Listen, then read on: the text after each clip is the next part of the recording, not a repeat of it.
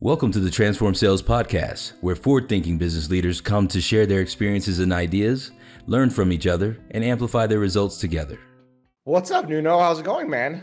Hello, hi Amir. I'm great. We're I'm fantastic. we're live on the Transform Sales Podcast. I know you're in Singapore, and I'm here in Colombia, and it's probably 8 p.m. there, almost 8 a.m. here. Yeah, here is actually close to 9 p.m. Oh my God! So it's 13 hours ahead. Here we go. That makes sense because we're now 1 hour behind East Coast time. So you're 12 hours in front of East Coast time. And in Singapore, curiously, the time doesn't change through seasons, right? So I know I'm originally from Portugal, and there you have the winter timing and the summer timing. Here is always the same, it never changed. So sometimes that's the same as it is in Colombia as well, and that's why we're usually on the East Coast time, and then we go back 1 hour to Bogota time, and then we go back. But we stay the same. We always have darkness at 6:30, which I think is fine for me because there's always also spring weather every day. So you can't have everything.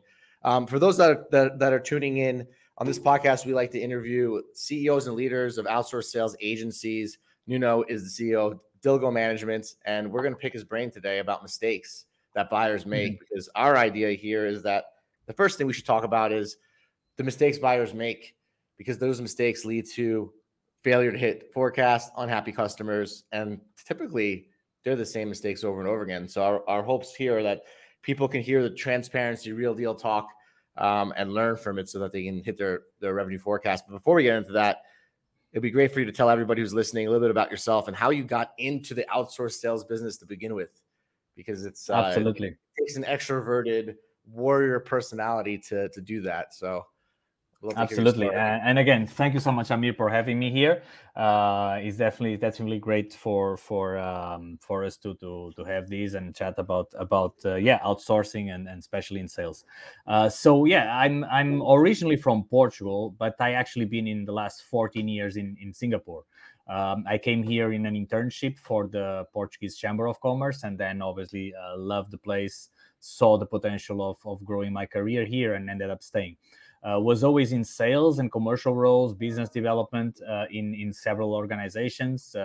Autodesk is actually a multinational company I worked for almost 5 years from the US. I work for Ogilvy and WPP. I work a little bit doing some sales for Google in their digital marketing courses, doing sales for French boutique consulting firms in very interesting projects in green hydrogen and transformation of very interesting products. And then through that experience, obviously, I tested many formats of lead generation, of sales, of how to close deals, right? And when I became actually a permanent resident in Singapore, I didn't necessarily need any more a visa to actually stay here, and the visas were always sponsored by companies. So then I decided, okay, this is the perfect time for me to open my own sales consulting agency. Also by popular demand of previous clients that will always keep asking me questions and help on some of their projects. So I opened this agency, initially focused on lead generation, focus on sales consulting for these type of clients.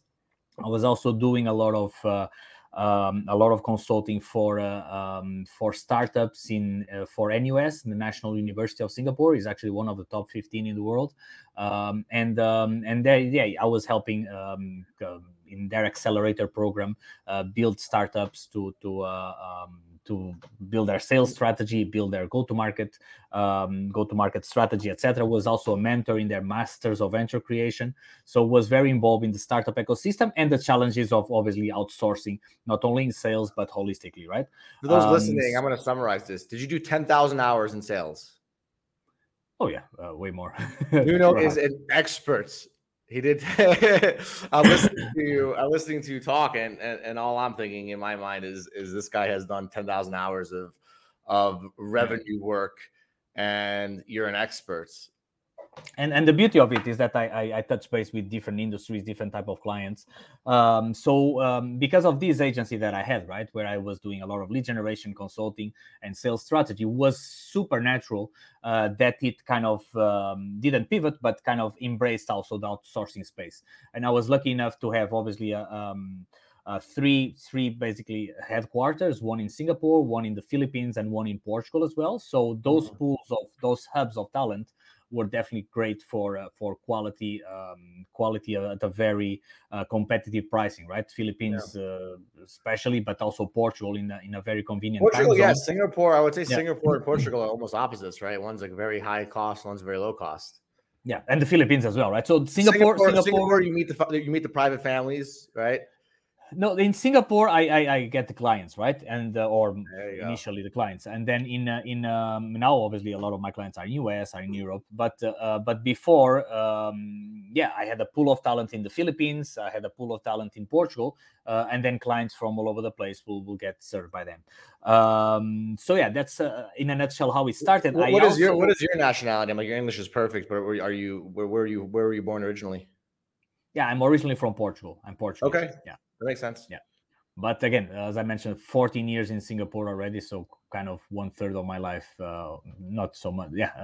Half plus a little bit of my life. You identify now as a human and you have all countries. I'm the same way. So you speak Portuguese, you can go to Brazil and you can chop it up. No problem. Yeah.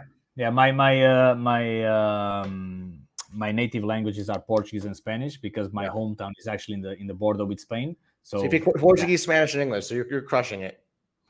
Yeah, and then I also lived in Italy, so I know a little bit of Italy. I studied French. In Europe, again, those Latin languages are quite easy. So you're an international professional door opener. No, I mean, you must. I don't aside from being a fun guy to work with, you're probably a fun guy to go out with. Oh yeah, now not so much with 3 kids. You do go out so much, but you select the best battles to go. We have the sales agency growth summit annually in Medellin. I designed it for leaders to get out and talk about growth. But that's a whole different conversation. So that's an impressive background. I expected it from an outgoing, energetic winner like yourself. So not surprised that you completed 10,000 hours. You became an expert, and then great choices with the offices. It all makes sense to me. I hope to get you down in Colombia. I know that you also work a lot with Colombians as well. But for the purpose of the show, a lot of times people listening to the show, they're either sales agencies that are just getting to know other sales agencies and listening and comparing notes, right? Oftentimes there are people that are experts at outsourcing sales or have done it before and failed or have thought about it.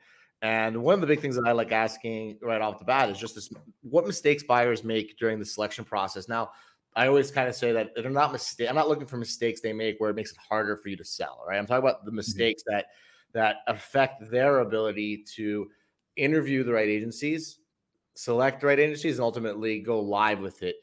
Any mistakes that you've seen that are just common that you want to call out during this call? What comes to mind in that arena?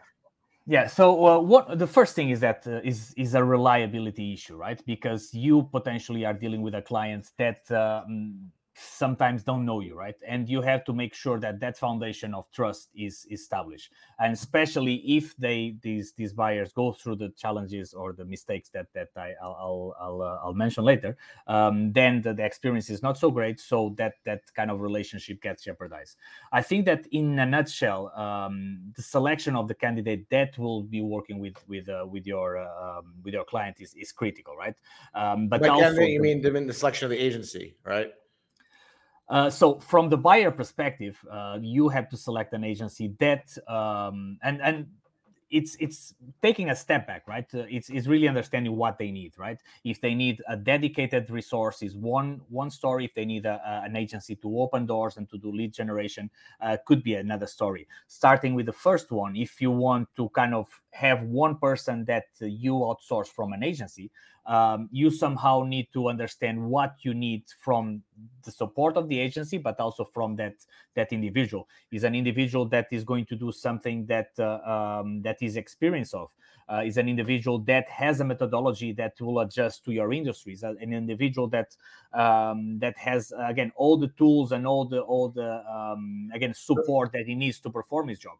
We had a very clear case of a group of companies where one of them, they had like 5 or 6 sales development reps in their company from our end. Super happy with the with how they perform, super happy with the outcome, KPIs being met. But then they had another company under their group where they tried to replicate the same model, but it was a totally different industry. It was a totally different way to approach sales and way to approach lead generation in that industry. So this to say that you always have to have in mind what is the context of your industry, what are the channels that your industry use, what is the profile that you need for your sales to actually be be relevant.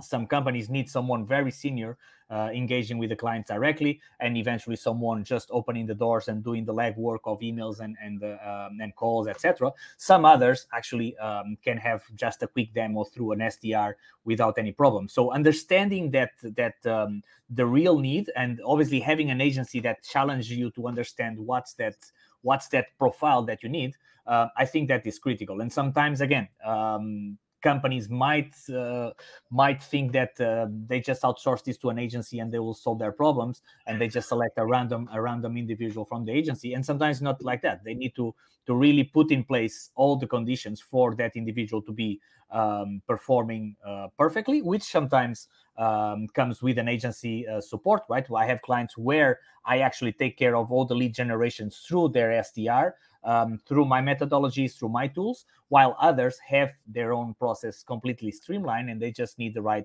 person for the job. So let's unpack this, because you said a lot. But you go fast like me. You go fast like me. Some of our listeners don't. I want to unravel what I hear, and correct me if I'm wrong. What you're really saying is that the biggest mistakes that buyers make in the selection process is that they really actually don't understand what they need. And that's the biggest mistake you've seen over and over again, where buyers will come to you and say, hey, we need revenue, right? Ultimately, it's related to revenue, but they don't really know how their product sells, why people take meetings, their buyer personas. So what I'm hearing is the biggest mistakes people will have is that they don't really have an established program and they don't really know what it takes. And then they expect an outsourced agency to almost do what a consultant would do for 6 months and get results at the same time. And that's the most common mistake you see. Correct. And this is something that obviously the agencies should do, but sometimes they just need a body, right? They just think, okay, I need to hire a salesperson for this role. And that salesperson, if it comes from, like, for instance, my agency, if doesn't have the right methodologies in place, the right tools in place, that obviously we can suggest and adjust. But sometimes, if the client doesn't even know how that performance goes, sometimes they get frustrated, because in their mind, by outsourcing to an agency or outsourcing to an SDR through an agency, then it's problem solved. And sometimes it's not exactly like that. So I don't say that all of them are like that. I'm following you. Yeah, I'm not saying that all of them are like that. There's a lot of great companies that we work with. No, well, let's talk about this, right? A publicly traded company that has product market fit comes to you and says, I need people to do this X, Y, Z, and we get Y. We've been doing this for 15 years, right? Mm-hmm. That is very different than a customer that says, I'm a cybersecurity company in the UK. We don't really have a presence yet in the United States, but we want customers in the United States. They're just not. It's the same concept. I want to hire an outsourced agency, but it's a different team, right? It's the same thing where you, like what they say, like you can put a so-so quarterback or a football player on a really good team and he'll look amazing, but you put him on a crappy team with no support, he'll fail, right? So I think it's a lot of the times what I'm hearing is the biggest mistake that people make is that they don't understand the current state of their outbound program. They don't understand their product market fit. They don't understand the life cycle, right? So that same company that has been around for 10 years that has hired 1,000 SDRs, they'll ask for the same thing as a company that has no SDRs, right? Exactly. And it's like, we just need meetings. And one of them's like, hey, we've had these phone calls, we've had these emails, we've had this, we've got XYZ, where you can put a body that is the right trained and it can perform. But how the buyers are coming at you, they come at you the same way, no matter what, right? And I've seen that before. And sometimes these companies have legacy structures that sometimes need to be challenged as well, right? So I gave an example of another client of ours that is now obviously bringing more bodies from our side. But the first it wasn't really an SDR, was a customer success manager, but was also involved in sales. But basically, the first SDR that they got from us was to be part of a team. In 2 months, he became team leader and the top performer of that team. And he cost 1/4 of the rest of the team members, right? Yeah. And he went there and revolutionized the methodologies and kind of increment their KPIs to everybody, because then it start mentoring the rest. And this to also show that with a little bit of challenge and sometimes looking a little bit beyond your zip code, which now remote work allows, then you can have obviously a much better and holistic experience. And again, keep trying things and keep adjusting how you do things accordingly. No, I'm like, I like the word you use, the challenge word, right? Because if you look at like even hiring a personal trainer, right? When you hire a personal trainer, like when they challenge your form, or they're there, you're like, this is what I'm paying him for, right? I'm paying him for a person to say, curl a bicep a little bit forward, right? But for some reason, they hire you in the sales agency role, and all of a sudden that challenge is seen as abrasive versus as value, right? Yeah. Or like, I personally want to hire someone to tell me how I'm fucking up. I love that. Excuse my language, but like, that's what I want to pay for. I want someone to be like, yo, you're fucking up here, and this is why, and here's the stats. I love it. But what I've noticed is that most people don't, maybe 95%. And I'm not sure what it is, right? Like whether it's like an ego thing where like if you tell a CRO who's been there, done that, you challenge him, you're challenging his authority, right? But it's kind of interesting because I think in the best of the best, where you find the best of the best in anything, like the Tiger Woods, LeBron James, these guys are training even after they win trophies, right? But you kind of see the fact that sometimes people get these really good jobs and they stop training and they get their paychecks and they stop learning. And it's nobody's really checking them back, right? Because now it's like, oh, you've been here for 20 years, you're the CRO, it's great, but there's no like, recertification training, like there's like, and it's weird because most of these technology companies are the ones changing the game, right? Their products and services are the ones changing the game, but they don't change the game with how they hire and train. Exactly. And even beyond the hiring and training, right, is being aware of the channels and how saturated are certain channels and in certain countries and in certain industries as well, right? Looking back, before, everyone was calling people, everyone was picking up the phone, and you could have a very quick call with prospects. Nowadays in Asia, at least, I'm talking Singapore and around, no one picks the phone. 90% of the phone calls that go to your phone are scams from scammers. So it's very yeah. So it's much harder to reach out to someone through the phone here. Then LinkedIn also became a very important channel, but now is completely saturated by agencies trying to reach out to high executives that can make a decision. So you have to obviously understand what are the channels that will work for your industry, how to really identify quickly and very well the right person, do a little bit of an account-based approach to certain industries, or eventually, if you are into the scalability business, go with a different approach. But it's very, very important that you keep trying new things, trying new channels. Different countries will have different dynamics. Different countries will have channels that work better than others. And if you, again, to your point, if you stop trying and keep to one methodology that doesn't kind of evolve, you probably will get. It's really good if you're not competing with anybody, but in the real world, where you're competing with millions of smart people looking to change their lives every moment, you have to constantly evolve and constantly change. One forecast it's never, business is one of those things where it's never really good enough, right? You generate 100 million. Now it's how do we generate 130 million? Absolutely. How do we generate 200, right? I think the pressure stakes go up. Yeah. That I don't think there's any business out there that, we call them, you call them a lifestyle business, right? Where it's like, okay, I get to X and I'm happy and I get to do my morning routine. And those businesses are great, right? But lifestyle businesses usually are not the ones hiring sales development reps or hiring agencies, right? So most companies by definition are in growth mode. They're constantly changing. They're constantly growing, right? So they have to accept the fact that if you're in growth mode, you're in experimental mode. You can't have one without the other. And one thing that you notice in the last few years, right? And for instance, one of my other companies, Mangtas, the one that I have the logo behind, we are also a tech company. We also do outsourcing, but more in the tech space. We do a little bit of sales, but that's not the core so far. But in the end of the day, we grow by partnerships, right? And if you see companies like Deal.com, for instance, which again, we are the first talent sourcing API partner of Deal.com. We just announced it a couple of days back. But they grow through partnerships. They grow, for instance, through the VCs that they embedded their EOR platform into their ecosystem of startups, and that's how they manage the growth. And sometimes, depending on the industry, and I see it for my companies, going through in a partnership format where you partner with companies that are losing business because they cannot provide what you have, I think is very, very a very smart approach, and something that is triggering a lot of traction for us as well, right? So we work a lot with EOR companies, Deal.com, Squad, On Top, Atlas, etc. And these people give us hundreds and hundreds of opportunities, which we will never be able to achieve by ourselves. Not first because they already have the trust from the clients, they already have a brand name.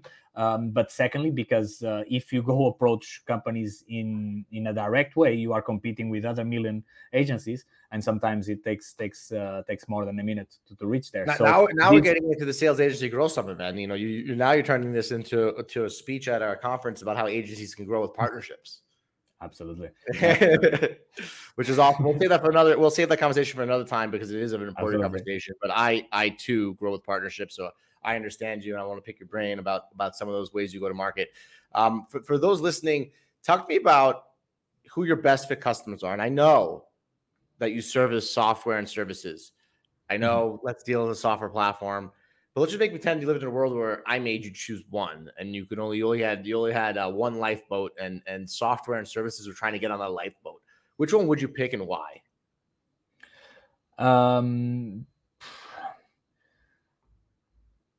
Yeah, so I basically have a lot of clients that are scale-ups, right? And especially, in a software as a service industry, and that's because also